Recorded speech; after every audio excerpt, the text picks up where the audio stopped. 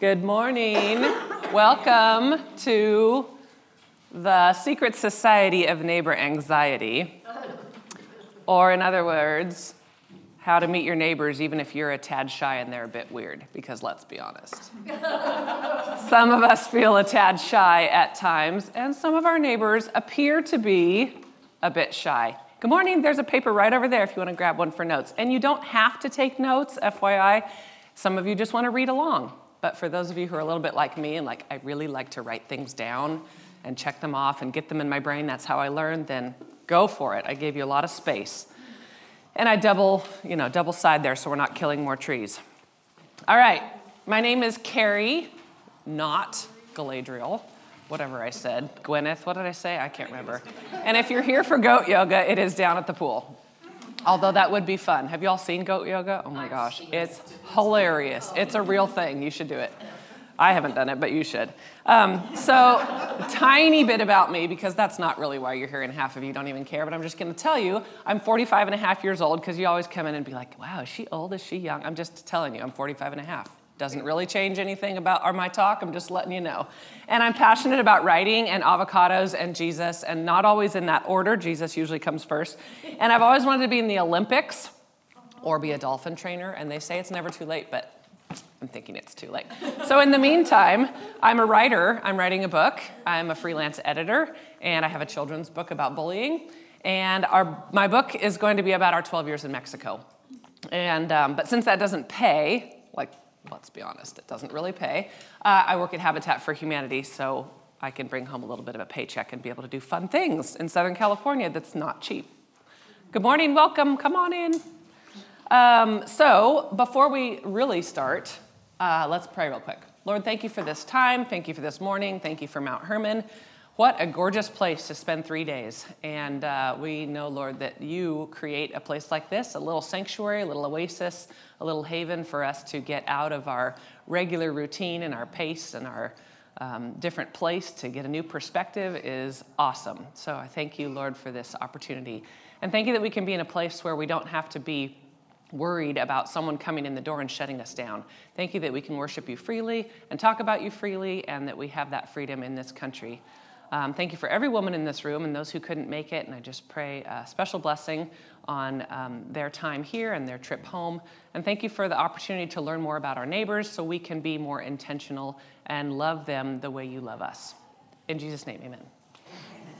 All right, welcome to the Secret Society of Neighbor Anxiety, how to meet your neighbors even if you're a tad shy and they're a bit weird. So, I don't think I'll ever be comfortable as a speaker.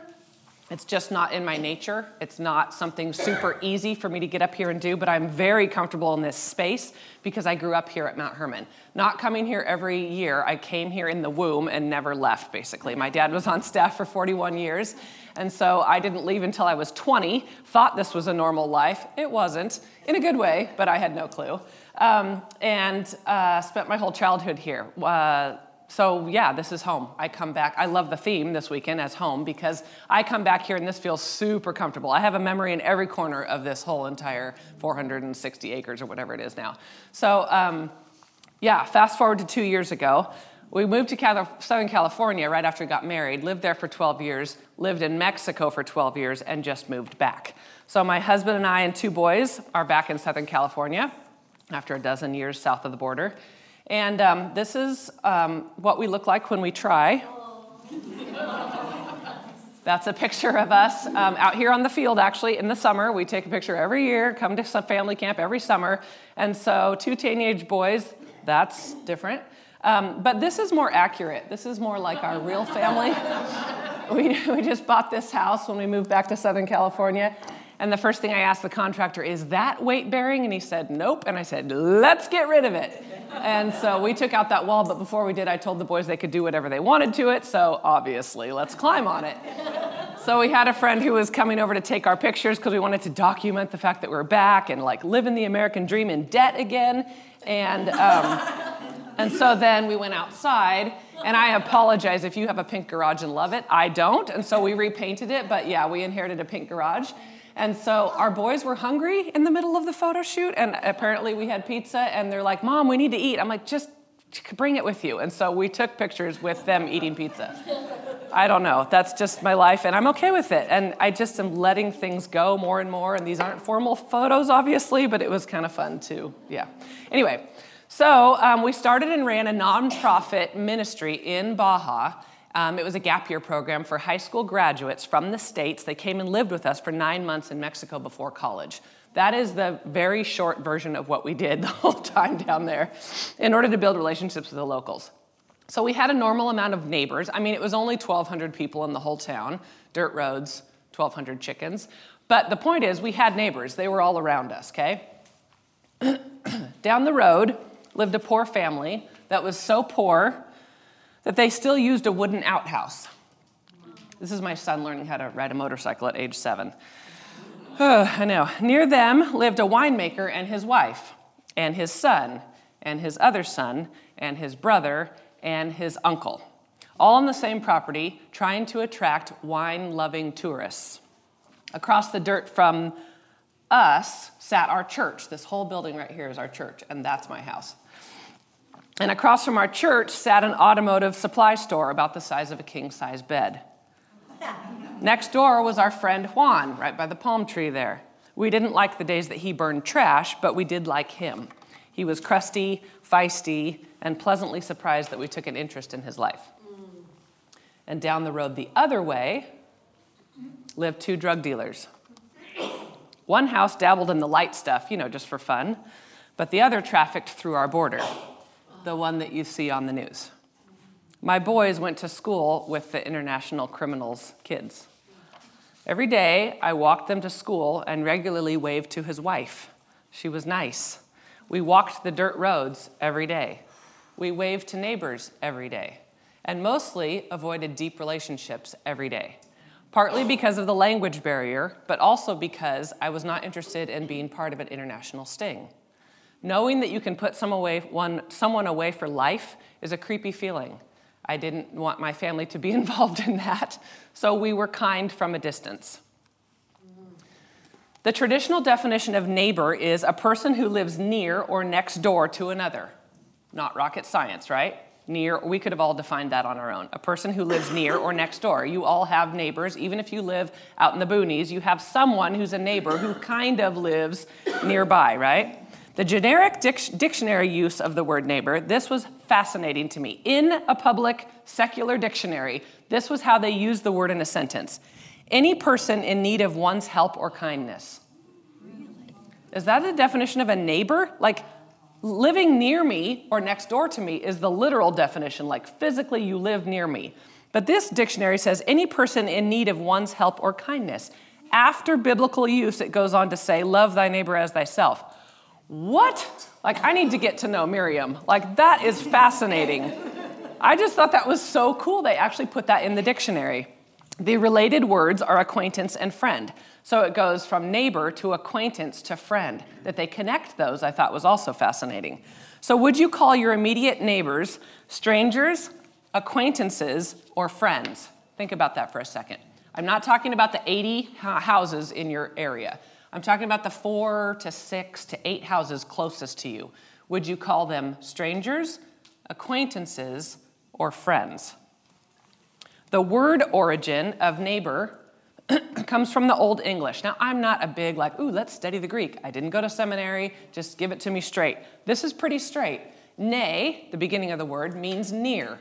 Geber means dweller. And the related to geber is the word bur, which means dwelling. So we put them all together and we get near, dweller, or dwelling. How cool is that? Neighbor. It literally means somebody who is near me in a dwelling, or somebody who is a dweller, right? That's not complicated. I don't need a degree to tell you that. Okay, next. This is what our street looked like every time it rained for approximately 7 minutes. We lived in the land of dust and mud. That's what we dealt with all the time. I'm not complaining. I'm just telling you this is our reality. This tire mark here was the last time I tried to come in our driveway. It's sliding all over the place. And that house right across the street from us is literally falling apart. Like, there are shingles coming off the roof, and this is an outhouse, and the paint's coming off, and the gate barely opens. It's kind of a mess. and they have a dish on the top of their house because, priorities. But those were our neighbors. This was a very accurate description of what we lived next to. 3 stages of neighbor relationships if you're looking at your notes. Number 1, stranger. Number 2, acquaintance. Number 3, friend. I'm just going to give you a couple quick things. You don't have to write them all down. This isn't really complicated, but I'm just going to say what it's meant to me as far as being a neighbor to a stranger. This is the mailbox wave. Morning. Hi. That's all we're doing. From a distance, we're not really talking. We're waving, right? That's the polite thing to do. Most people agree that that's fairly easy. I might throw your newspaper up higher on the driveway for you, but we do not know each other, okay? An acquaintance, step 2. There might be an icebreaker like, hi, I'm Carrie. It's a quick little, I haven't met you yet. Basic questions. I might even borrow something from you, but we're not friends, okay? We're an acquaintance. I kind of know you. I might not remember your name, but at least you're not a stranger. And the third step is when we're becoming friends. Now, if this freaks you out, you're in the right class. This is, hey, would you ever want to go on a walk together?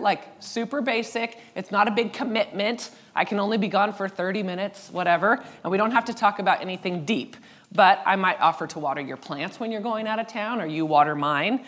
I might bring you a meal if you just had a baby. So we're becoming friends. It's not like we're best friends forever, but it's going in that direction. We might invite you over for a meal. We might do a barbecue, and you're invited, okay? So we're moving in that direction.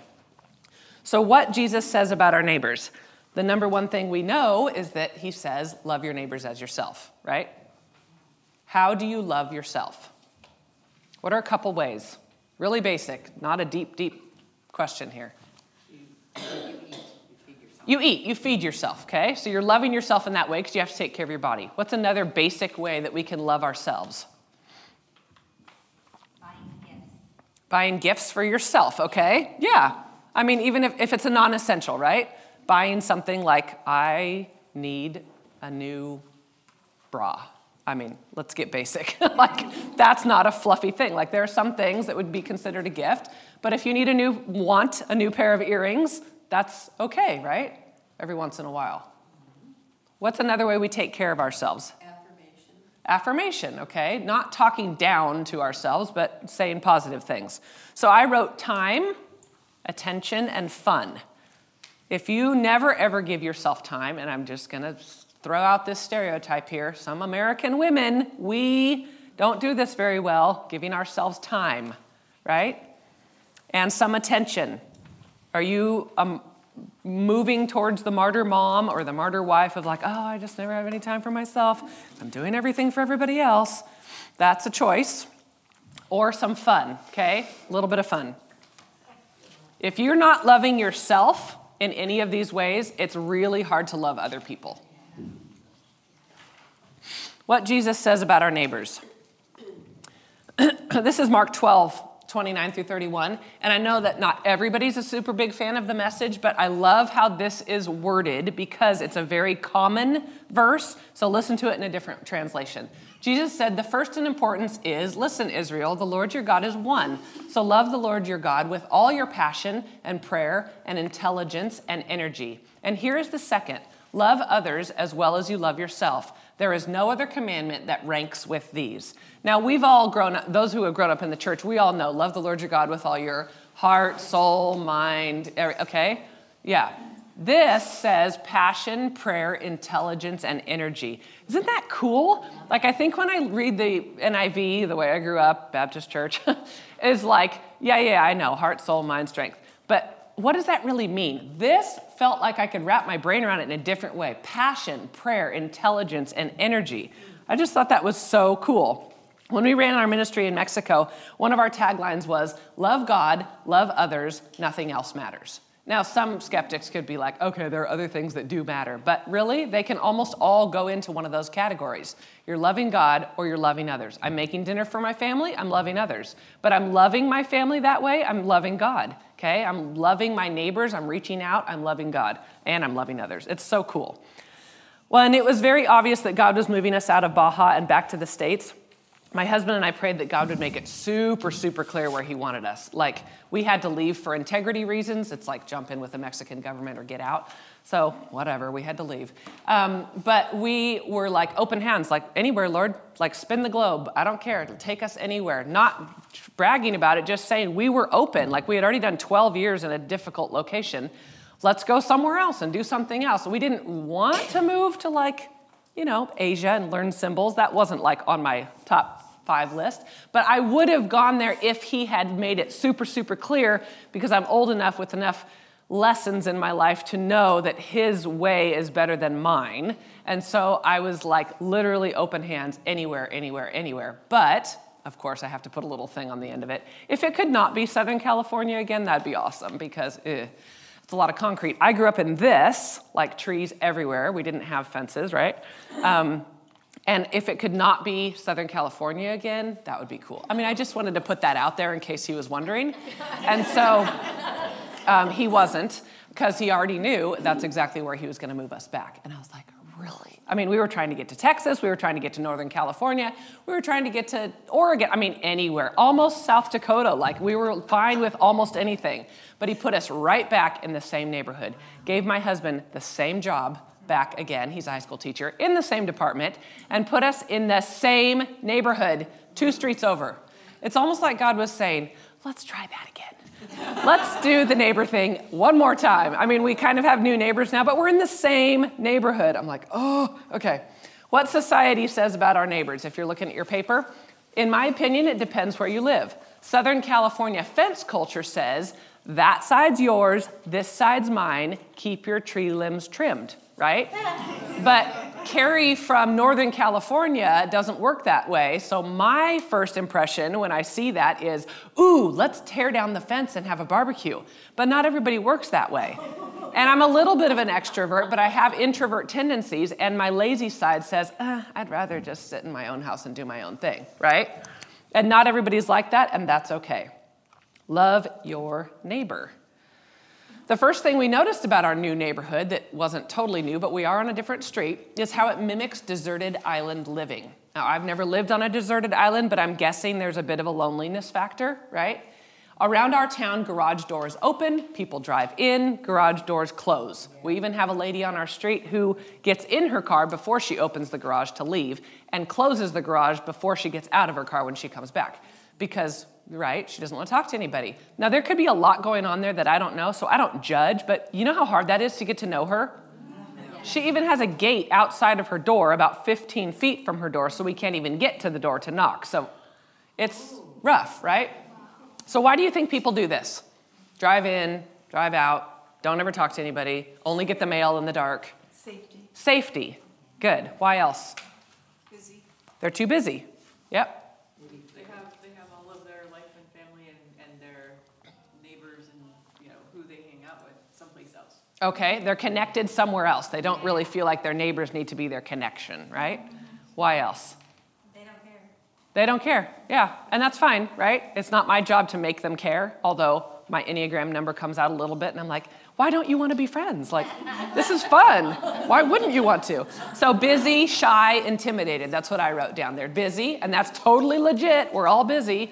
A little bit shy. Sometimes I feel intimidated. Those are all super legit reasons, okay? Why should we know our neighbors? Number 1, it's biblical. Sorry. It's in the Bible. We don't get off the hook. So if you're relying on I'm busy, shy, and intimidated, and then you read this verse, you're like, dang it. We're all asked to love our neighbors, right? And in the Bible, like I said in my intro in the auditorium, Jesus speaks in the Bible of your neighbor being the general population, but I'm talking about our actual neighbors, people we share fences with and water lines with. So because it's in the Bible, love your neighbor as yourself, we need to get back to that basic of what does that look like. Number 2, emergencies. If you had an emergency, it might be nice if you knew your neighbors, right? Now, if you're like me, I'm like, what are the odds? I mean, we're not going to have like the big one. Well, I lived through the 89 earthquake up here, and I was in my first day of driver's training. I know what that feels like. It's a little scary, right? So if that were to happen where I live, which the odds are it might, it would be to my benefit if I knew who my neighbors were and they knew who I was. So I wrote part of this on one of my blogs, was about neighbors and how I got to know a bunch of them when we threw a barbecue on our street for the first time right after we moved in, because might as well get to know people. And somebody commented on my blog and said this: "This is great stuff, but let me add a practical spin on your thoughts. As a city council member and former mayor in Northern California, I have routinely told people the critical importance of getting to know your neighbors. The next time the big one hits, there won't be any use in calling 911 and relying on public safety personnel. Many of those who are off duty live outside the areas in which they work, and those who are on duty will be overwhelmed. Surviving in a time of crisis, be it earthquake, fire, storm, or flood, will require neighbors coming together, serving each other. The time to get to know one another is now, not then." Brilliant, right? I hadn't really ever thought about this. Like, I don't think that we're going to have a shooter on our street, but if there were somebody in my front yard or something creepy happening, I would love to be able to jump the fence and not have a neighbor pull a gun on me. I mean, right? I don't think my neighbors have guns, but if they did, it would be nice if they recognized me and were like, "Come in," instead of like, "What are you doing here?" So that would be awesome if like they knew me and I knew them, at least the immediate ones, right? Because if I'm running through the neighborhood, I'm like, sorry, I'm picturing this. It's kind of crazy. But okay, and number 3, human connection, to know and be known. We all know that there's a longing inside of us. I think this is the way God created us, to be known. We want to be known. Some of us, it's easy to say, I don't really want my neighbors to know me, but we do want to be known by somebody. And think of it the other way around. Even if you don't want to let people in that much, there's somebody in your neighborhood who probably doesn't feel known. They might be living alone. There's crazy things going on behind closed doors that we have no idea. They will look happy and wonderful at the mailbox or with the wave, and that's all we know about them. We could be the ones to help them feel a little more known. I love this Timothy Keller quote. He says, "To be loved but not known is comforting but superficial. To be known and not loved is our greatest fear. To be fully known and truly loved is, well, a lot like being loved by God. It is what we need more than anything." This is such a great quote, but I've read it like 18 times. I'm going to break it down because I had to think about this of like, what does that even mean at the very beginning? To be loved but not known. So a good example of that would be like a movie star. And everybody's screaming at them, "We love you!" Do they really know the movie star? No. So the movie star might think, oh, that's comforting. That feels good for a minute, but that's superficial, right? They don't really know that person. Next line, to be known and not loved is our greatest fear. So what could that be? My husband? He knows me, right? But what if he doesn't love me? That could be my greatest fear. My kids, they totally know me, but what if they don't love me? But to be fully known and truly loved is, well, a lot like being loved by God. It is what we need more than anything. Isn't that deep? Yeah. I feel like I could read that every month and remember, oh my gosh, there are people who are known but not loved. And there are people who are loved but are not known. And if our goal is to do both, powerful. Excuses, this is my favorite part. If you're looking at your notes, number 1 is time. I don't have time. Guess what? Neither do I. Neither does she. Neither does that other guy. We could all say we don't have time. But we don't ever go a week without brushing our teeth, do we? If you said to me, oh, sorry, I'm wearing the same clothes 18 days in a row, I just have not had time to change. You choose, right? I know, Cindy, that's how I felt. If you don't brush your teeth, if you don't change clothes, if you don't ever do your hair and you blame it on the fact that you don't have time, you have not made time for those things. We carve out that time in the morning or afternoon or evening to get ready, to change clothes, to brush our teeth. Those are things that are like, those are essentials. We would never dream of not doing them. So the fact that you've scheduled those in, I could say, well, if you're too busy, just stop doing your hair. Like that'll save you 10 minutes to 30 minutes every morning, right? Why do you have to brush your teeth twice a day? Just go down to once. I mean, that's ludicrous, right? So we schedule it, we make time. So a very easy way that I have done this is by incorporating it into things that I'm already doing. So I'll tell you about our barbecue later, but Instead of having dinner in my house and my neighbor's having dinner in her house and her neighbor's having dinner in her house, we say, bring your dinner to the driveway, and we all eat it together. That didn't cost me any extra time. I still was making dinner for my family, and I'm still going to eat it, and all I did was walk out to the driveway. And that incorporated my neighbors. Number 2, I don't know what to say. What in the world are we going to talk about? Now, if you're thinking, I'm not very interesting, I don't know what to talk about, they're not going to like me, turn that perspective around and ask questions about them. How long have you lived here? Super safe, neutral, vanilla question. Like, really? That is not invasive. Don't lead with, do you have kids and are you married and how do you feel about your mother-in-law? Those aren't good questions. Start with, how long have you lived here? Which model house are you in if you live in a tract neighborhood, okay? That brings conversation, makes people feel like, oh, they're interested in me. Number 3, rejection. I'm afraid they'll say no. They might, but they also might say yes. We've invited our neighbors right next door to us to 5 church events. Really not scary events. It actually wasn't church. It was an event at the church, and they've said yes to every single one. They've still never come with us on a Sunday morning, but they keep saying yes. So of course I'm going to keep asking, but the first time was the scariest. And they might say no, but guess what? We could still be friends even if they don't want to come to my church. That's okay. It's always no until you ask. Next one, similarities. Well, I'm pretty sure we have nothing in common. You don't know that. If you're a woman and you're talking to a woman, guess what? You have something in common. You're both women. Okay? If you're a mom and you're talking to a mom, you have that in common. Believe me, I lived in another country where I did not look or act or speak or sound or anything like anybody around me, but we had commonalities of being women, being mothers, going to the same church, living on the same street. We can laugh about the fact that the water line is broken in our street and affects both of our houses. It wasn't very funny, but it's something to talk about. You can always find something. If you live in a tract neighborhood, you live in the same model. Oh my gosh, what did you do with that weird little shelf in the hallway? I would love your ideas, okay? You always have something you can find. And the last one, or my house. My house is not nice enough, it's not big enough, it's not pretty enough, it's not clean enough, it's not whatever enough. You'll probably never have anybody over. Raise your hand if your house is gigantic, gorgeous, super clean, and have like a Ferris wheel in your backyard. Anybody? Nobody? Oh, okay, I'm glad it's not just me because those are my excuses. I didn't clean all the things, and what if they need to use the guest bathroom that's not like, sparkling? And we don't have very many fun things to do in the backyard, and I don't have enough seating, and my chairs don't match, and my dishes are chipped, and da-da-da-da-da, and these are all real things that I've said to myself, and it doesn't matter. Because when you go to someone else's house, does that matter? No, it's the conversation, it's sharing a meal, all those fun things. Okay, so let's not assume. Raise your hand if your house and your door and your table looks like this.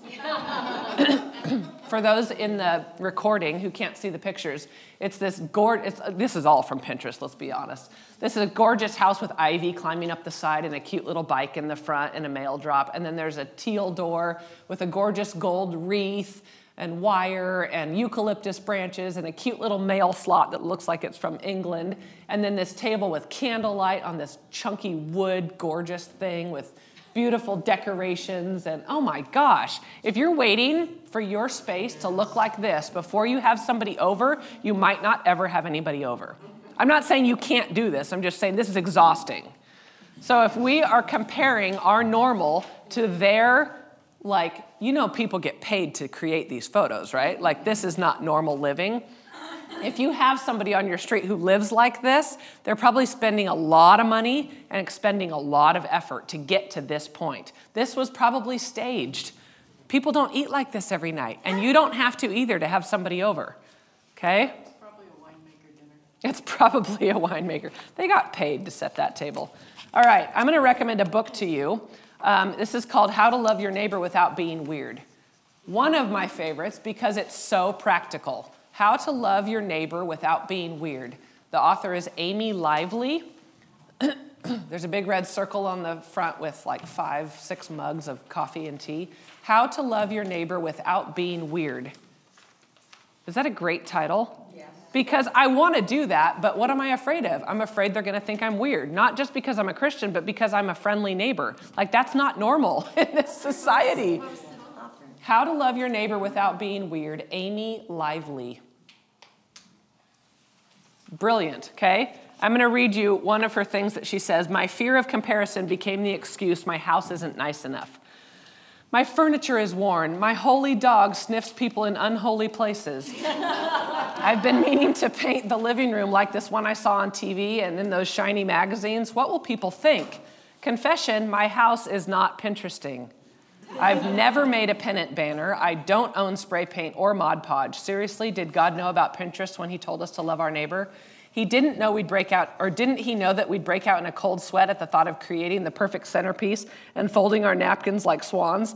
As a woman, wife, and mother, I know how important our homes are. It might be old-fashioned, but I still think of myself as the keeper of my home. And I do want it to be nice. I just have to be careful that my natural desires don't clash with Christ's commands.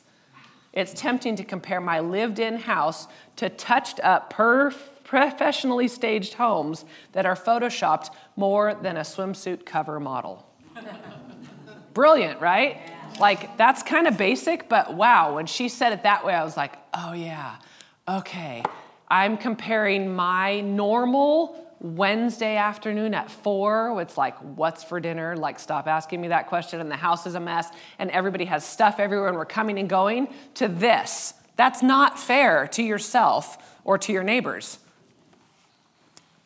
All right, what assumptions have you made based on what assumptions have you made about your neighbors? Are these judgments based on personal interaction or casual observation? If you see somebody at the mailbox who looks decked out, put together, head to toe, amazing, you assume that their house is that way, right? Because why wouldn't it be? If you see somebody who's super sloppy in like ratty clothes and tennis shoes that don't match, I don't even know if that's a thing, and their hair is not done, and they're just kind of a disaster, and no makeup, no jewelry, you assume that their house is like that too? Let's not assume everything that we see. I could be dressed like this because I have a board meeting today. I could be dressed like that because I just got back from the gym. Like, there's so many things that are going on.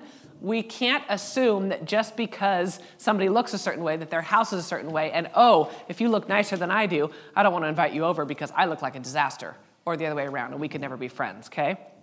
I assumed that I had a grumpy old neighbor when we moved into our new neighborhood, but I found out that he's just shy. I also found out that he played college baseball, and he's discouraged about getting old. I assumed I had a boring old lady close by, but then I found out that she used to work in state politics and can tell you anything you need to know about any car on the planet. She's brilliant, but she was a little bit older and maybe didn't dress the same as I did, and I kind of assumed she might be boring. Then there's a guy who walks our neighborhood with, no joke, hiked up shorts, a tucked-in white tank top, and a gold necklace every day. And I assumed we would have zero in common, and I was mostly right, but we both like to walk, okay? And he's from New York. He still can't get over our Southern California weather in the middle of the winter, and he has the best Brooklyn accent ever. So when we're ever out there, because he walks it every day, he comes around the corner and we're like, hey, Fred. And he's like, how you doing? I mean, sorry, clearly I'm not from Brooklyn. But he has the best accent, and it is so fun to strike up a conversation with him. His wife never walks with him, and I can tell he's a little bit lonely because he wants to chat, and we have nothing in common, but we chat about whatever. Anything he wants to talk about our dog, about our kids, we just engage in his life as he's walking by. And it lasts from 30 seconds to 5 minutes. And I was out there anyway, pulling weeds, doing whatever, okay? Not a lot of time. And the young mom right next door, she's a classically trained Le Cordon Bleu cook. Wow. Right? That's what I said. Yeah, so slightly intimidating for someone who's like, what should I open tonight? I mean, I can cook, but right? She's like over there making like lime zested cauliflower, and I'm like, yeah, I don't know if my boys will eat that. But it was so fun to get to know her. She is not intimidating. She's totally down to earth, and she lets me taste things. It's a beautiful relationship, right? All right.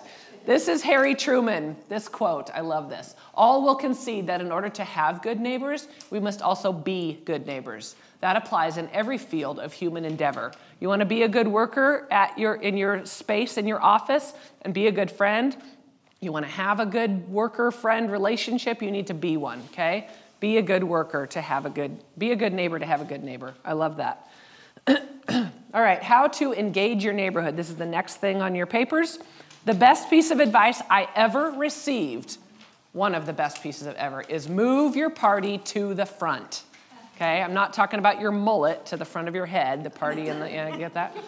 Move the party in your backyard to your front yard. Now, if some of you live on a super busy street and don't really have a front yard, don't get yourself in an accident. I'm just saying, if you have a little bit of a front yard, try moving your party to the front. And I don't mean a big party, I just mean anything you're doing. Try moving it to the front. This is super normal in Mexico. Everybody lives in the front yard. Backyard living is very isolated. Like, why would we go to the backyard? We wouldn't be able to see anybody walking by. They are very relational. The whole country, the whole culture, most of the people, very relational. All about people, family. We spend a lot of time together. We don't spend a lot of time watching TV together. We spend time talking together. So sitting out in the front makes a lot of sense because that's where people walk by. Nobody walks by through your backyard. They walk by in front of your front yard. So that's how you would get to know people. It's super easy. And you don't look like a stalker. Just sit out there and do something. Pull weeds, read a book, whatever. All right? Throw a barbecue in the street or in the driveway if you live on a busy street. We did this when we first moved there, and it was the easiest thing. I'm not really entertaining or having to do much hospitality. I'm saying, I'm bringing my food out to the street, you bring your food out to the street, we'll meet in the middle, okay? So there's not really a commitment on my side as far as like providing food or making anything. Super fun, and it was very casual. No tablecloth needed. Start. Yes. With that, yeah. bringing your dinner to the front. So did you call neighbors to say, hey, yes. we're going to have dinner in the front? Yes, so we had lived there a few months, and I had girls like numbers, and I'll get to that of how that happened too. So I will just send out a text to 3 or 4 or 5 women and be like, hey, bring your stuff to the front. Sometimes it's more of an organized, hey, in 3 weeks we're going to do a barbecue in the street because we want everyone to be there, like a potluck, or bring your own food. But sometimes it's just like, hey, come out, bring your dinner, and we're all eating in my driveway. So you put up like card tables? Oh yeah, just throw up a, yep, totally easy, nothing fancy. And there's so low pressure, and everybody, the focus moves from the food and the utensils and everything matching, and the fact that I don't have flowers on the table, and oh my gosh, I'm stressed out and I didn't clean my baseboards, to we're just talking and nobody's really looking at the food because you brought your food and I brought mine, and there's no pressure. It's glorious. Start playing or hanging out where people go. Mailbox, park, cul-de-sac. Now, you don't want to stand by the mailbox like a creeper and just like wait for somebody to come by. Hi, I've been waiting for you. Like, that's weird, okay? But if you know, like in my neighborhood, I have a window that kind of looks out to part of the street where our big mailbox is, where we all share. Most people get their mail right when they get home from work. So within that hour of 5 to 6, I could naturally be pulling weeds. Oh, hey, how's it going? I haven't met you yet. Really easy, okay? Raise your hand if you've heard of the Nextdoor app. Nextdoor. And you're on it? Awesome, some of you, okay? It's a green square with a white house. If you're not on it, I would highly recommend trying it. If it creeps you out, delete it. It doesn't matter. But try it. It's not creepy. Depending on what neighborhood you live in, there can be a higher or lower level of engagement with your neighbors. A lot of it is, I lost my dog, here's a picture of him. Some of it is, I caught this creeper on my doorbell video, right? Watch out for him, or whatever. Or like, hey, there's a coyote if you live in the mountains. Make sure you bring in your cat, or whatever you need to do, right? Like, there's a lot of warnings and helpful things, but I also sell stuff on there. I treat it like Facebook Marketplace or like OfferUp. Like, I can sell things on there. There's a buy and sell offer. And this is kind of cool. From an aerial picture on the app, you can see your neighborhood, and there's a dot on every house that has the Nextdoor app. So then you know that your neighbors could be seen, or you, like one lady in the next neighborhood over, even put out like this, hey, I'm new to the neighborhood, I'm thinking about starting a Bible study, would anybody be interested? Talk about brave. I was like so proud of her. All these women started responding, and there was this weird feeling like, I have this many Christians who live within a quarter-mile radius. I didn't even know that. Like, how would I ever meet them? She went first, and it made a community at her house. I was like jealous. I'm like, I want to come. So I just went to meet people. It was so easy and fun. All right. The next thing is the turquoise table. Raise your hand if you've ever heard of the turquoisetable.com or the turquoise table book. Have you heard of it? I've heard of it, but don't know anything. Yes. Okay. So awesome. Oh my gosh. I love this. The Turquoise Table movement. It started by a lady named Kristen Schell. She lives in Austin, Texas, of course. Like, come on, all the cool things happen in Texas. She wrote a book called The Turquoise Table. Her hashtag on social media is Front Yard People. Her website is theturquoisetable.com. And what she does is she has a new concept and a new symbol of hospitality, is it moving things to the front yard. Her subtitle is Finding Community and Connection in Your Own Front Yard. And I just love that. I think it's fantastic. So what she does, this is how it all started. She didn't start out to write a book. She didn't start out to be online with a website or anything. She just got a picnic table, painted it turquoise, and put it in her front yard and started doing everything that she would be doing inside, outside. I mean, not everything. She's not prepping dinner out in the front yard, but she's reading. She's on her laptop, she's writing notes to people, she's watching her kids play, she's bringing the afternoon snack out there when they get home from school. Like, obviously you have to live in a place that's not like South Dakota or Maine in the wintertime. She can do this like probably 9 months out of the year, right, in Austin.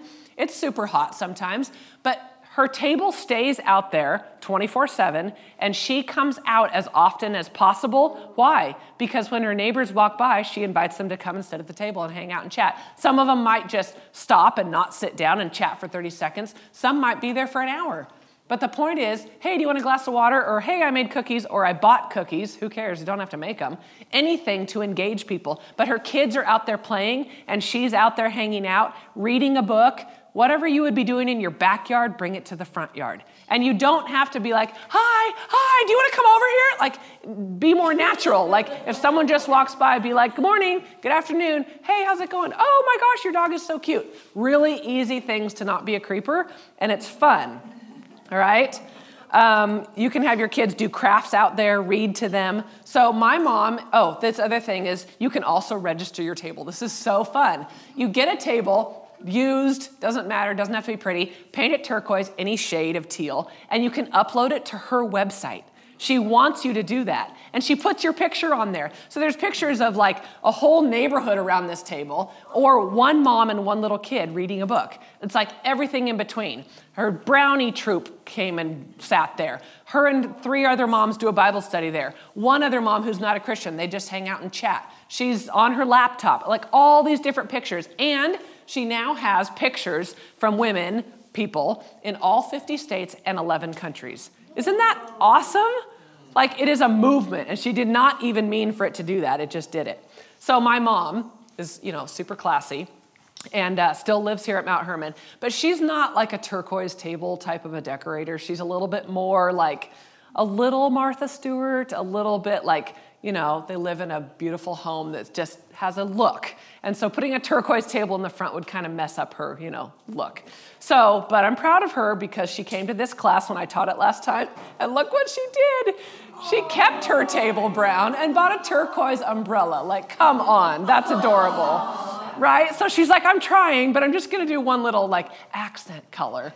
So that's my mom on the front left, and I'm sitting in the back in the dark there. And then our friend Jane here at the right, she lives here at Mount Hermon as well. And my mom and Jane are like the epitome of hospitality at Mount Hermon. Now it's a little bit easier at Mount Hermon because you have this like built-in community with all these Christians, and the majority of staff who work here also live here. But Mount Hermon is open to the public, so even if you don't work here, you can live here. So people walk by. This picture right here in the back, this is the road, and it comes right over here to their driveway. And so when people walk by, it's just so easy to be like, hey, because everyone can see her. So she doesn't go out there like in the winter when it's really cold, right? She's not going to be doing that. But this was so easy and so fun, and it's just like bright, and everyone can see it, and people walk up and down the street all the time with their dogs, going to the mailbox, whatever. So it's a very easy way for her, who is already all about hospitality. We could have been sitting in her house doing the exact same thing, but while we were out there for like 45 minutes, 3 different people stopped by. So easy, very fun. All right, the neighborhood 411. This is the next thing on your notes. Knowing what's going on with your neighbors and being a busybody are 2 very different things, okay? We've all met people who love to be in the know and then spread it like butter, and that's gross, don't do that. But they're either probably bored or lonely, and though they may have good intentions, that usually ends up just causing more divisiveness. Getting to know your neighbors is not so you can know their gossip and spread it, it's so you can be a friend. So showing up and genuinely asking how people are doing, that brings compassion. So how's the military wife with the little kids? Could you grab her some groceries next time you go? I mean, Costco is like a whole experience, right? And if you have little ones, in and out, that just takes forever. So if she only needs 1 or 2 things and you could grab it for her, that's fantastic. Do you live in a pasty white population? Is there a family of color in your neighborhood? I lived as a minority for 12 years. I mean, I know I look super Mexican, but I'm not. Being avoided or ignored gets really old really fast. We were ignored for what they thought was a nice reason, or like I'm not being stoned for the color of my skin, but because we're white and we're from the States, we were like outcast because they didn't think they could like hang with us. That gets old too, right? We weren't invited to parties much. We weren't like, nobody just came knocking on the door just to say hi. It was lonely. Did the couple down the way just have a baby? If they don't go to church or have people in their community who are bringing them meals, they might not be getting any food to help out in those first few weeks. And if you've ever had a baby, you remember those first few weeks, right? It doesn't need to be gourmet. You don't have to stress. This is my issue. I'm like, oh, I want to take somebody a meal, but what am I going to make? And the 3 food groups and that triangle pyramid thing that I learned about in 4th grade, like it all has to be perfect. And how am I going to get it there so it's still hot? And oh my gosh, how about bagged salad and a pizza? Like, is that terrible to deliver to somebody? Would you be like, ew, if somebody brought you bagged salad and a pizza? No, you'd be stoked because it's food that you didn't have to make, right? So that is less stress and more sleep for a new mom. Does the single mother who worked 3 jobs always leave her trash cans out longer than everybody else on the street? Instead of being annoyed, you could be the one to bring them in for her. Small baby step, even if she never sees who did it and you never get thanked, right? Has anyone moved into your neighborhood lately? Don't let them assume that your street is one big clique because y'all have lived there for 25 years. You might not even know your neighbors, but to them, it might look like or feel like, I'm the only one who's not from here. They probably all moved in on the same day. They probably all are each other's godparents. No, let them know that that's not the case and that they're welcome into your neighborhood, okay? You missed the elderly. Yeah. The elderly? Yeah. Oh, I'm sorry, you're right, I did. Elderly is the old guy next door in the hospital. He might be alone. We have people on our street who live by themselves in gigantic houses. Like, it's big for one person is what I'm saying. And if they go to the hospital and nobody knows about it and they don't have family in town, who's visiting them? Like, if you're in the hospital for 2 hours, that's different than like 2 weeks. And if you have no visitors. And it is proven that encouragement and visitors and like compassion helps you heal faster, okay? So that would be an awesome thing, like to just visit somebody in the hospital. You feel nervous? Let's put that aside. How amazing would it be if you saw one of your neighbors walk through the door if you were in the hospital? You'd be like, what are you doing here? But we could be that person for somebody else. All right, I just bought this kitchen tag. I love this so much. It's like 3 feet tall, and I'm going to put it on my wall in my kitchen pretty soon, as soon as I get something to go on the back of it to hang it. And it says this. This is by Epicurus. We should look for someone to eat and drink with before looking for something to eat and drink. Isn't that fun? I love that. I mean, I love food. Let's be real. I love the flavors. I love the smells. I eat a lot. We should look for someone, though, to eat and drink with before looking for something to eat and drink. I love that. That's not reality every single day for every single meal, but I want to remember that as I go along. The bottom line, kindness, right? Reaching out. All right, before I go on, I'm going to pass around this paper. I am a writer and a freelance editor, and I'm in the middle of writing the book, but in the meantime, I'm also writing a blog. Every 2 to 3 weeks, I put out something, hope, humor, how-tos, culture, what I learned in Mexico, crazy things that my boys said because they don't speak English. I mean, they do, but their first language was Spanish. And writing and reading and all the idioms that they don't know. So funny things. I try to look at different angles of things and just be a light. I never talk about religion and I never talk about politics on my blog. So if that's somewhat refreshing to you, welcome to the party. And so if you're interested in getting something, I get some blogs 5 days a week from some people. I'm like, I can't keep up with you. I write every 2 to 3 weeks. Like, that's about as much as I can handle. So that's as much as you'd hear from me. And you would be on the inside track when my new book comes out. You're the first ones to know about it. So if you're interested in that, feel free to sign up. If you're not, feel free to let it go by with no pressure, because I'd rather have you have it go by than unsubscribe in 1 week. because you don't really like me. You just wrote your name down. So please print. Please print so I can read it. There have been some people who have written in cursive and I couldn't read it and then I couldn't sign them up, so please print. That would be awesome. All right, next slide. On your thing, on your paper, it's called It's Not Too Late. So besides the most basic act of kindness, which is introducing ourselves, here are a few easy ways that we can make outsiders feel like insiders.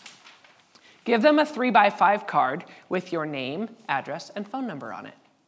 Now, for those of you who are like, well, that's a little invasive. No, it would be invasive to go to them and say, can I have your name, address, and phone number in case I need anything? They'd be like, I don't know you. I don't feel comfortable with that. But if you give them your name, address, and phone number and say, hey, if you ever need anything, I'm right around the corner, that would make them feel like, oh, wow, okay, thanks. Like, I did this and people were shocked.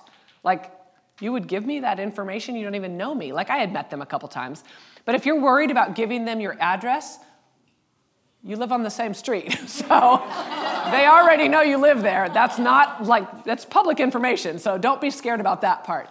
But if you live in a tract neighborhood like mine, every house is a different shade of taupe. I don't remember which one you're in if I just moved in, right? Or if you just moved in. Like, I can't remember which person is in which house. These all look the same. So I write down my address so they know exactly which house I'm in, and my phone number if you feel comfortable. If you don't, then don't put that on there, just the address. Hey, if you need anything, come on down. I'm right down the street.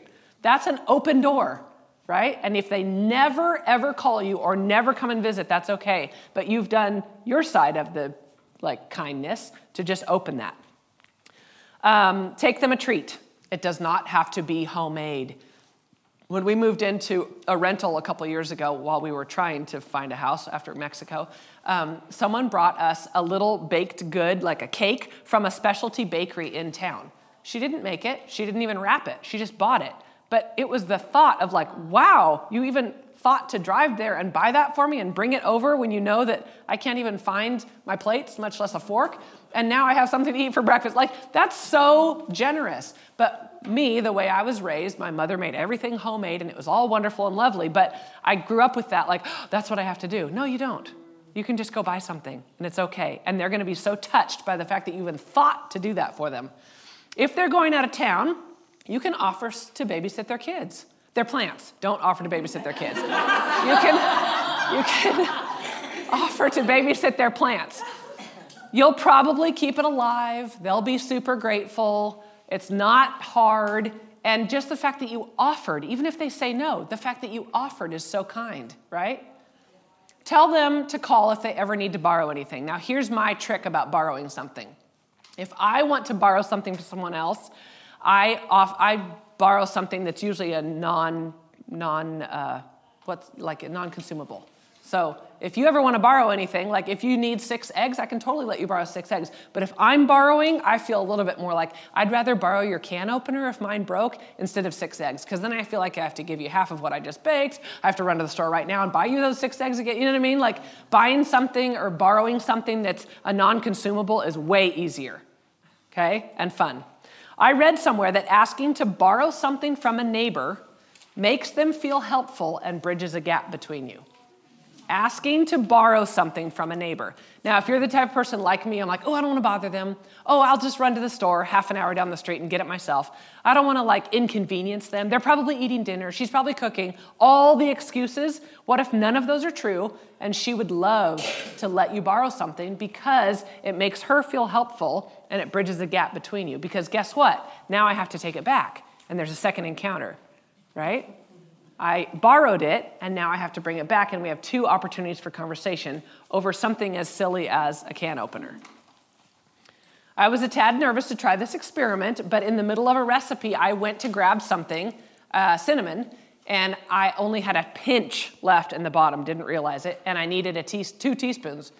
And I was like, I only live 5 minutes from Trader Joe's. I could have easily driven to Trader Joe's 5 minutes, been in the store for 5 minutes, and come back 5 minutes. It was a 15-minute trip, but I'm in the middle of a recipe, and of course, I'm preparing for this talk, and it hits me. I'm like, okay, it's not a non-consumable, but I could probably go borrow a teaspoon from my neighbor, and she wouldn't be upset. I had only met her a few times, but she was really friendly. We were not friends yet. We were acquaintances, but I texted her. We had each other's numbers. I was like, is it okay if I borrow a teaspoon of cinnamon? I'm so sorry, I'm right in the middle of course I have to say sorry. I'm right in the middle of a recipe, and she's like, of course, come on over. So I'm like, I go over with my teaspoon and a little Tupperware or something, and I go in, she's like, come on in. So now I'm in her house. She's so friendly. She didn't meet me at the door like here, like keeping the door shut. She's like, come on in. And it's like she was excited that I was there. I mean, it went well. I could have borrowed from someone in the neighbor who was like weird about it, but it went well. And then we had a little whatever in common. And I did take her a little something that I was baking with that cinnamon. I just made a tiny little loaf of whatever. And it was like a little step, just tiny, over cinnamon. It didn't cost her even a penny probably, but I was so grateful, and she felt helpful, okay? Plants, treats, borrow, loan. All right. Next slide is welcoming new neighbors. This might not sound easy, but I'm going to tell you that it's easy and hopefully convince you, because when somebody moves into your neighborhood, it should feel a little bit easy to welcome them because it's your turf. Think about that. If you've lived there and they haven't, you know something about the neighborhood that they don't, okay? It's your turf, not to be cocky about it, but just to be like, I know how long it takes to get to Trader Joe's. I know where the dentist, if they've moved from anywhere outside of your town, right? I know where the dentist is. I know a good hair cutter if you need one. I know how to get to the closest Starbucks or the best independent coffee place. It's your turf. So have a little bit of confidence in that you could help them. You could be helpful in that regard. Number 2, introduce yourself. I know that this is a little bit scary because you're like, I'm not that interesting. What if they don't want to get to know me? Where did they move from? Remember, flip the question. Don't think about, I'm not interesting. Think about, I bet they're interesting. So where did you move from? Which model house are you in? Don't start out with the hard questions. Start out with something really basic and easy. If you see a U-Haul, it's a good indication that somebody is moving in or out. Most people don't rent U-Hauls for other reasons. So if somebody is moving out, you could, if you're shocked and you didn't even know they were leaving, you could help them pack if you're able or want to, or just say goodbye or give them some granola bars for their road trip, whatever, something super easy or basic. But if they're moving in, they are already tired by the time they get to you. Why? Because they already packed up and they already drove here. They might have driven 2 streets over. They might have driven 2 states over. Either way, they're already tired when they arrive. So you could be the one to welcome them with a cheery face or even help them unload the truck. If you physically can't or don't want to help them unload the truck, even just standing there and making basic conversation would make them feel welcomed. We moved into our street with a U-Haul, very obvious that we are moving in, and other big trucks. We were there for 6 or 8 or 9 hours, unloading, loading, going back and forth, and nobody came over to say hi. Not one person. Now I could say they were at work, they were this, they were that. But the point is, culture is not super outgoing, friendly like we grew up at Mount Hermon. It just isn't. Don't be offended by that. We could be the ones to turn it around. Even if you're the new one in the neighborhood, you can be the one to go meet people. Number 4, take food but not peanuts. With all the allergies these days, don't be the one who's showing up with all the peanut-filled gluten items, okay? You never know what kind of things people are dealing with health-wise. What's a really safe thing that you could take them? Fruit, exactly. And if you're still worried about that, then don't take food. Take something else. What about a little gift card to a grocery store nearby? They're going to need groceries. A gift card to Home Depot. If this is their first house, they might not have a broom. I mean, something super basic. If you don't want to spend money on them, then maybe just a welcome to the neighborhood note or a card, okay? Anything that just says, hey, I'm here, I'm thinking of you. It's a great first impression, and they will remember that for sure. Does not need to be homemade or fancy. Let's see, the next one is, you can share your digits. That was the last thing. On that 3x5 card that I told you about earlier, if you write out your stuff, that's a great time to give it to somebody. Hey, welcome to the neighborhood. This is my info if you need anything, especially in those first few days. You don't know the neighborhood. You don't even know the own house that you're moving into, right? There are things that don't work, things that you need to go buy. Hey, what would you guys recommend to go for, blah, blah, blah. Then you could be the contact person. Be helpful in that way because you know the neighborhood, they don't. All right, next point on your notes, fun neighborhood ideas. Entertaining versus hospitality. This blew my mind when I heard the difference between entertaining and hospitality. I kind of used to throw them into the same category, right? Like they're not that different. Entertaining, hospitality. It says in the Bible to be hospitable. It doesn't say to entertain people though. So when I heard this definition and the difference, I was like, oh, mind blown. This is fascinating. Entertaining says, welcome to my home. Okay, it opens the door and it says, welcome to my home. That's not bad, but I'm putting the emphasis on my home, right? Everything probably matches. I probably cleaned for you. I want you to see my centerpiece. Look at this cool thing that I just bought that holds my fruit. All the things, it's about my home. That's entertaining, right? And that all my stuff on the table is going to impress you. Hospitality says, you're here. You see the difference? Oh, yes. That's it. It says, you're here, and I'm focused on you. Entertaining says, welcome to my home. And it's not a bad thing to welcome someone to your home. But if that's your motive is I am entertaining you with all my cool stuff and the amazing meal that I made and blah, blah, blah, I like to switch to hospitality and say, you're here. Because when we're out on our driveway eating dinner together, I'm about you. I'm not about all my stuff because I'm eating on a plastic table and with paper plates. So now all of a sudden it's not about the stuff. It's about you. See the shift? I love that. I am really, really trying to not do entertaining anymore. I grew up in a home that was very hospitable, but we entertained a lot. And that wasn't bad. I just want my shift so my brain can relax and not be like, I don't have all the dishes that match. Oh my gosh, what if she's like really picky about this or that? Like, I don't want that stress. I want to focus on you and say, you're here.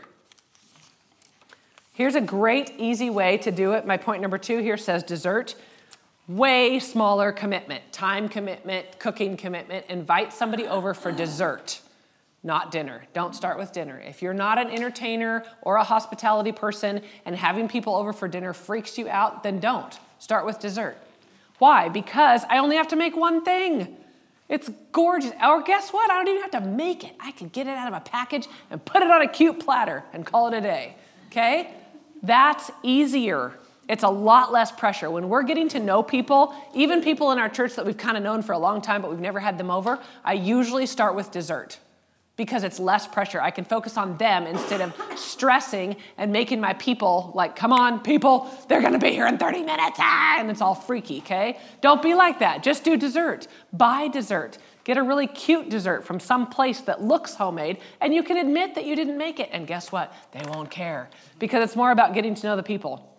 Number 3, Mr. Rogers. I have a shirt that has Mr. Rogers' face on it, and at the bottom it says, won't you be my neighbor? So for those of us who were raised in the 70s and 80s, like, that's adorable, not adorable, but cool, fun. We love Mr. Rogers. My boys think it's like borderline creepy, like, won't you be my neighbor? But I wear that shirt sometimes when we're having like our barbecue, like when we were first meeting our neighbors and we were having a big barbecue out in the front with everybody. I just wore it because I thought it was funny. My boys are like, eh.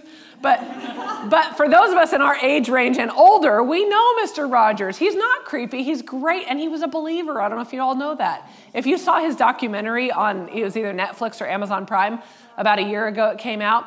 It really took a dive into his life, and it was a documentary, it wasn't a full movie, about his life, and it touched on his Christianity and the fact that I think he was even a pastor for a while.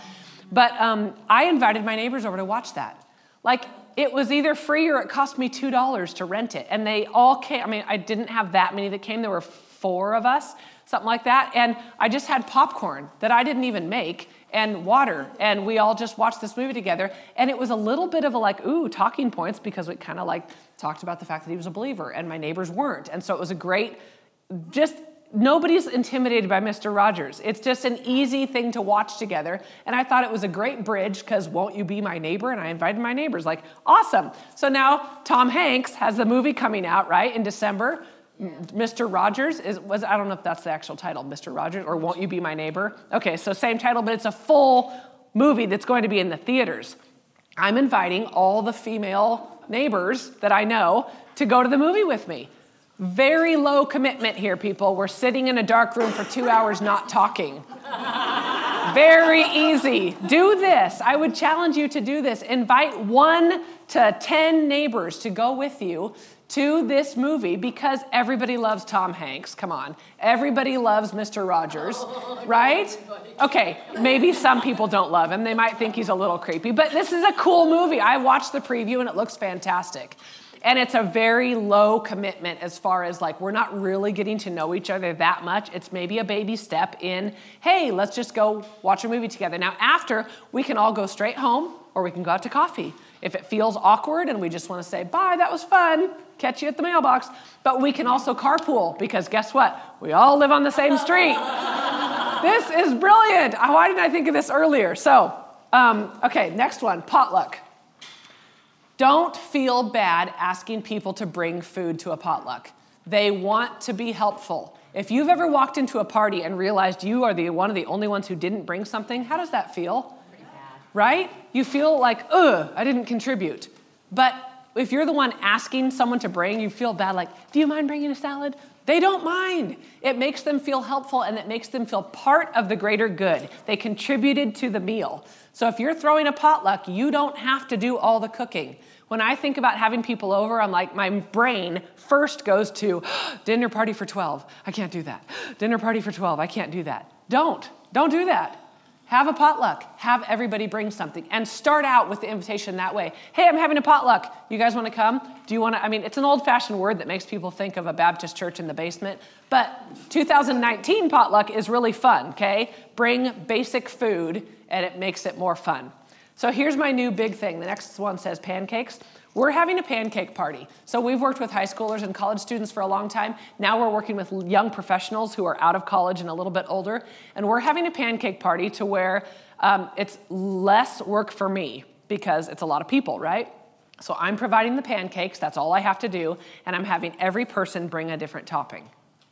Way easier, right? Instead of me trying to think, oh my gosh, I have to buy all these toppings to make sure it's really, really fun and they all like it and I have to buy them all and what if they don't eat them all? This is what I'm having everybody bring. You bring butter, you bring syrup, peanut butter, almond butter, chocolate chips, applesauce, bacon, blueberries, yogurt, whipped cream. Is that a party and a pancake? Like, that would be fun, right? That's a lot going on, and everybody only has to bring one little thing, and they're contributing to the greater good, and I don't feel overwhelmed about entertaining 20 millennials who might not like the toppings that I brought, right? Like, I'm gonna just suggest bring whatever you want, and they might bring some weird things, and it would be fun. Like chocolate syrup, I don't care, bring it. That'd be fun. My boys would be in heaven. All right, the next one says brunch. Host a brunch. And have people bring things. Don't make all the food yourself. What's great about a brunch on a Saturday or a Sunday morning is you don't have to get up so early. If you're inviting people over for breakfast, you feel like, oh, I have to get up at 5 to make sure everything is perfect by 9. No, have a brunch at 10 or 11 and make it super casual. Less food, finger food, purchased food, it's not difficult. Just have people help you. This second to last one says breakfast for dinner. When I was a kid, my dad made waffles for dinner every Sunday night, and every week, my sister and I felt like we were cheating.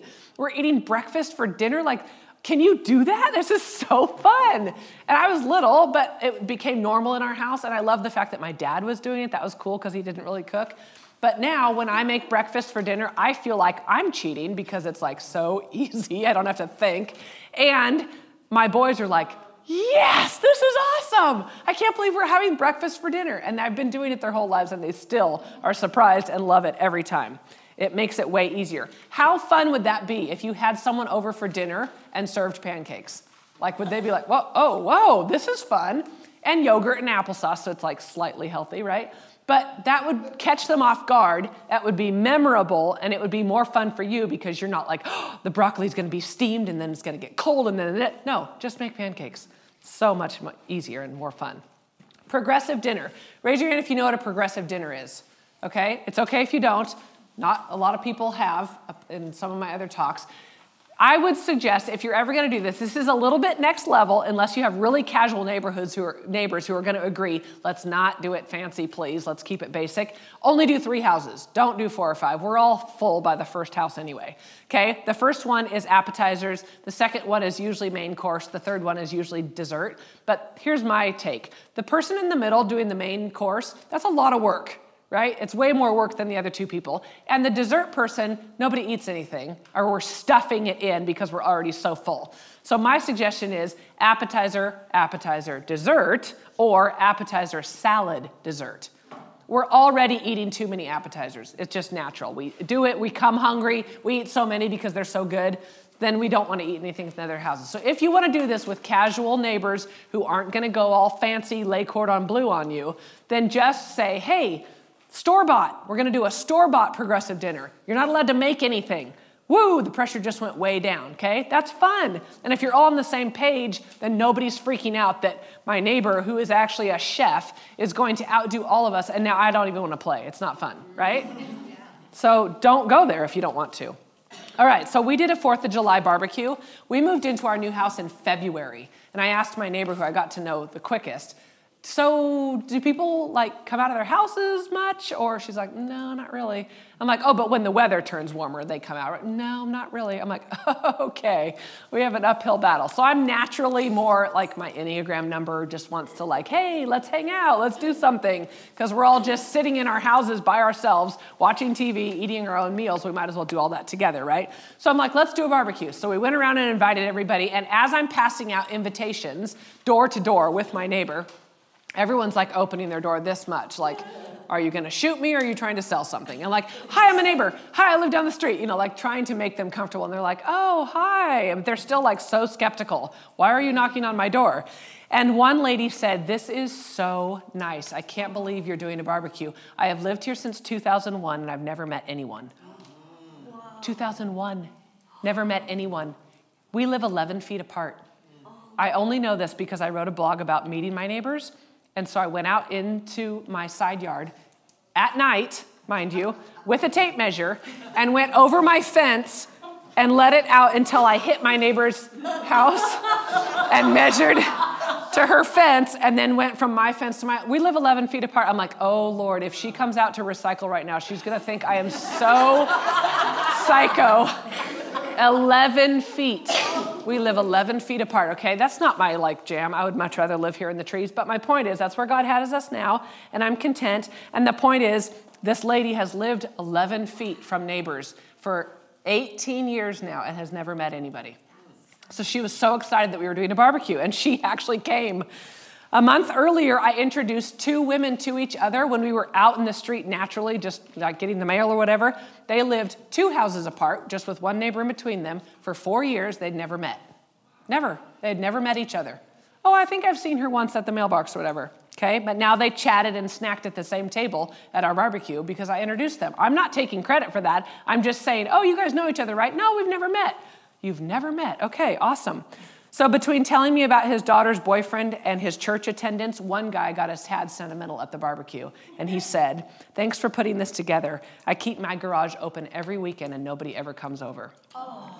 So most people would be like, well, I didn't know you wanted me to come over. But he's trying to be like, my garage is open. I have a TV in here. I'm hanging out. You hear music. Why wouldn't you come say hi? And nobody does. This all seemed so strange to me, but I don't blame people in Southern California. I'm not a native. I'm from up here.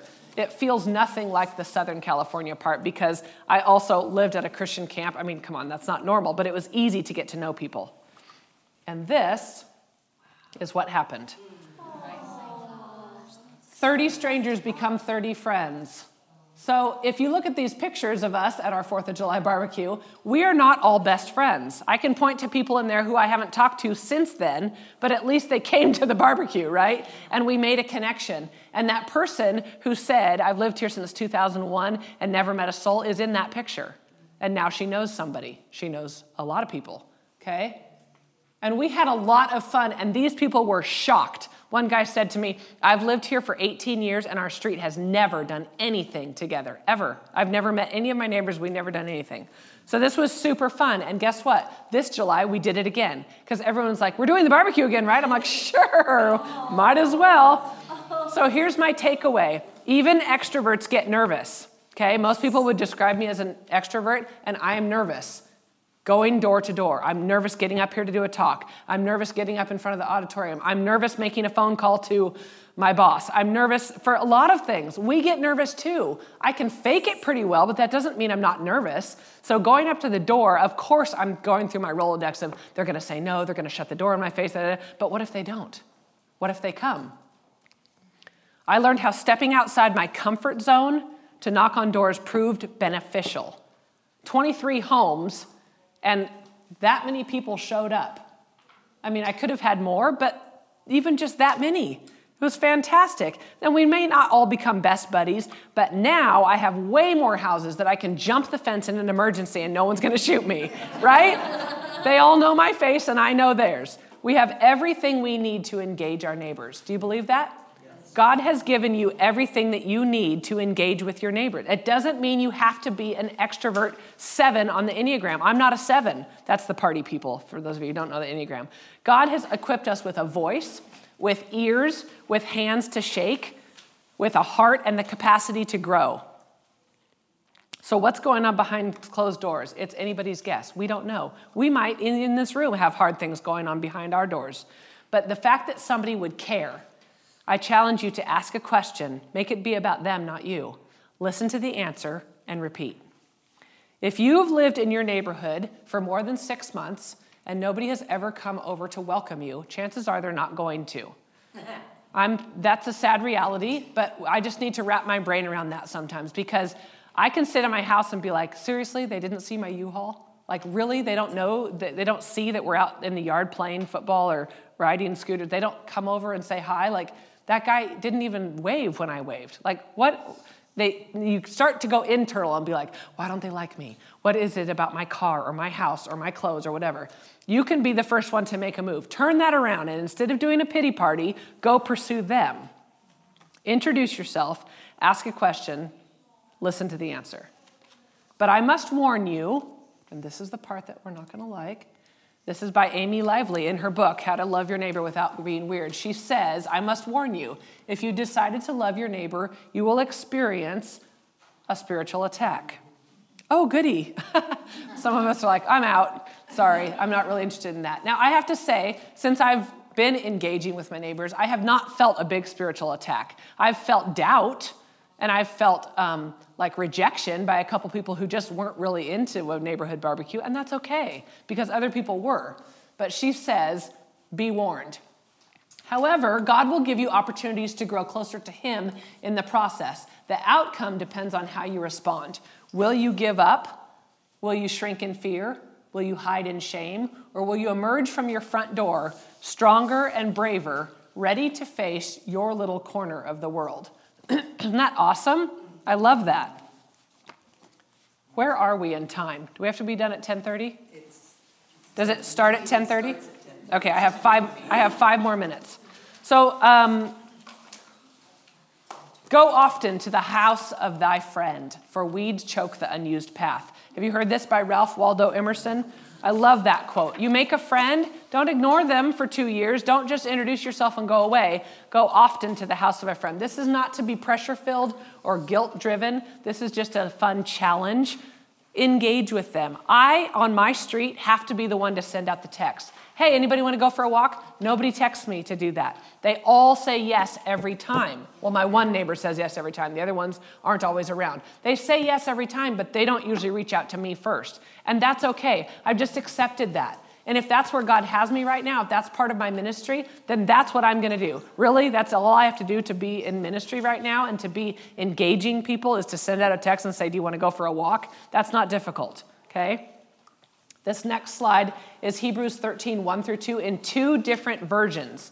If you grew up like me with the NIV, you probably are very familiar with this verse. Keep on loving one another as brothers and sisters. Do not forget to show hospitality to strangers, for by doing so, some people have shown hospitality to angels without even knowing it. But this is what I love in the Message version. It says, stay on good terms with each other, held together by love. Be ready with a meal or a bed when needed. Why some have extended hospitality to angels without even knowing it. Be ready with a meal or a bed. How cool is that? Like, your neighbors probably don't need to spend the night, right? But if they have a flood, they might. You could save them hundreds of dollars in hotels if you have a guest room. You could invite them to stay over. Would that be radical if you hardly even know them? Oh my gosh, they could stay at your house, and it probably would make an awesome memory, and you could make pancakes for dinner. And this one, 1 Peter 4, 8 through 9. Above all, love each other deeply because love covers over a multitude of sins. Offer hospitality to one another without grumbling. That's the NIV version that I grew up with, but listen to this in the Message. Most of all, love each other as if your life depended on it. Love makes up for practically anything. Be quick to give a meal to the hungry, a bed to the homeless, cheerfully. What a great example of Christ that we can be in our neighborhoods if we're just cheerful. Even on the days that I don't feel cheerful, I can still turn to my neighbor and smile. I can still wave. I don't have to ignore them or look down, all right? So, 3x5 cards. Welcome to the neighborhood cards. I want you to raise your hand if you have someone in the past 6 months who has just moved into your neighborhood. Do you have anybody in the past 6 months who has just moved into your neighborhood? I have a card that says, congratulations on your new home. If you're willing and promise to give this to them, not just like this, like write something in it. Hey, welcome to the neighborhood. Let me know if you need anything. That's really easy, right? My name, my phone number. You could use this as your 3x5 card just to tell them where you are and what you do. I only have 4 left. If you promise you're going to, and maybe even write me and tell me how it went and that you gave it to them. Oh gosh, do I have enough? 1, 2, 3. Is that it? You have one? Oh, and you do too. Oh gosh, you guys can fight over it later. These I found on Amazon because you can find them at Target and Walmart and Hallmark, but they're more expensive. I bought them in a box from Amazon, and it's literally called Welcome to the Neighborhood cards or Welcome to Your New Home. You can buy these in bulk. I'm not saying you're going to have that many new neighbors, but it's such an easy thing to do and a fun way to make people feel welcome. And you don't even have to bring a goodie. You can just have the card. And it would be such a welcoming thing for people to receive that from you. This is my website, if anybody is interested in seeing it. If you did or didn't sign up for the blog, on that paper that went around, it tells a little bit about my family and about my favorite ministries, my favorite magazines, my favorite books. I update it regularly, mostly. And so I would love to connect with you on social media, and I would love to hear if you implement any of these things. Just tell me, I respond to every single comment on my blog, every single comment on Facebook, on Instagram. I'm not famous or well-known in any way, shape, or form, so I'm actually a real person. I don't have a secretary. I do all my own clicking. All my comments are mine, okay? So I would love to engage with you. Tell me what you did, what worked, what didn't work. I can celebrate with you, be sad with you, whatever. Thank you so much for coming. Let me pray really quick before we leave. And guess what? In about an hour, we get to eat again. That's exciting. Lord, thank you for this time. Thank you so much for the women that came, that took time out of their busy time this weekend of relaxing to sit in a chair and listen to another talk. I appreciate them, and Lord, we appreciate you and the way that you love us and take care of us. And thank you for our neighbors. Thank you for the places where you have put us very specifically in that neighborhood in 2019 for a specific reason. I pray that if we don't know what that is, that you will reveal that to us. And if it just starts with something super basic and small as saying, hi, my name is, I pray that you'll give us the courage to do that and the boldness to love others the way you love us. Thank you, Lord, for the ways that you've blessed us. I pray that you'll help us to remember to be grateful people. We love you, and we pray all this in your name. Amen. Amen. Thank you, ladies. Thank you. Have a great rest of your day.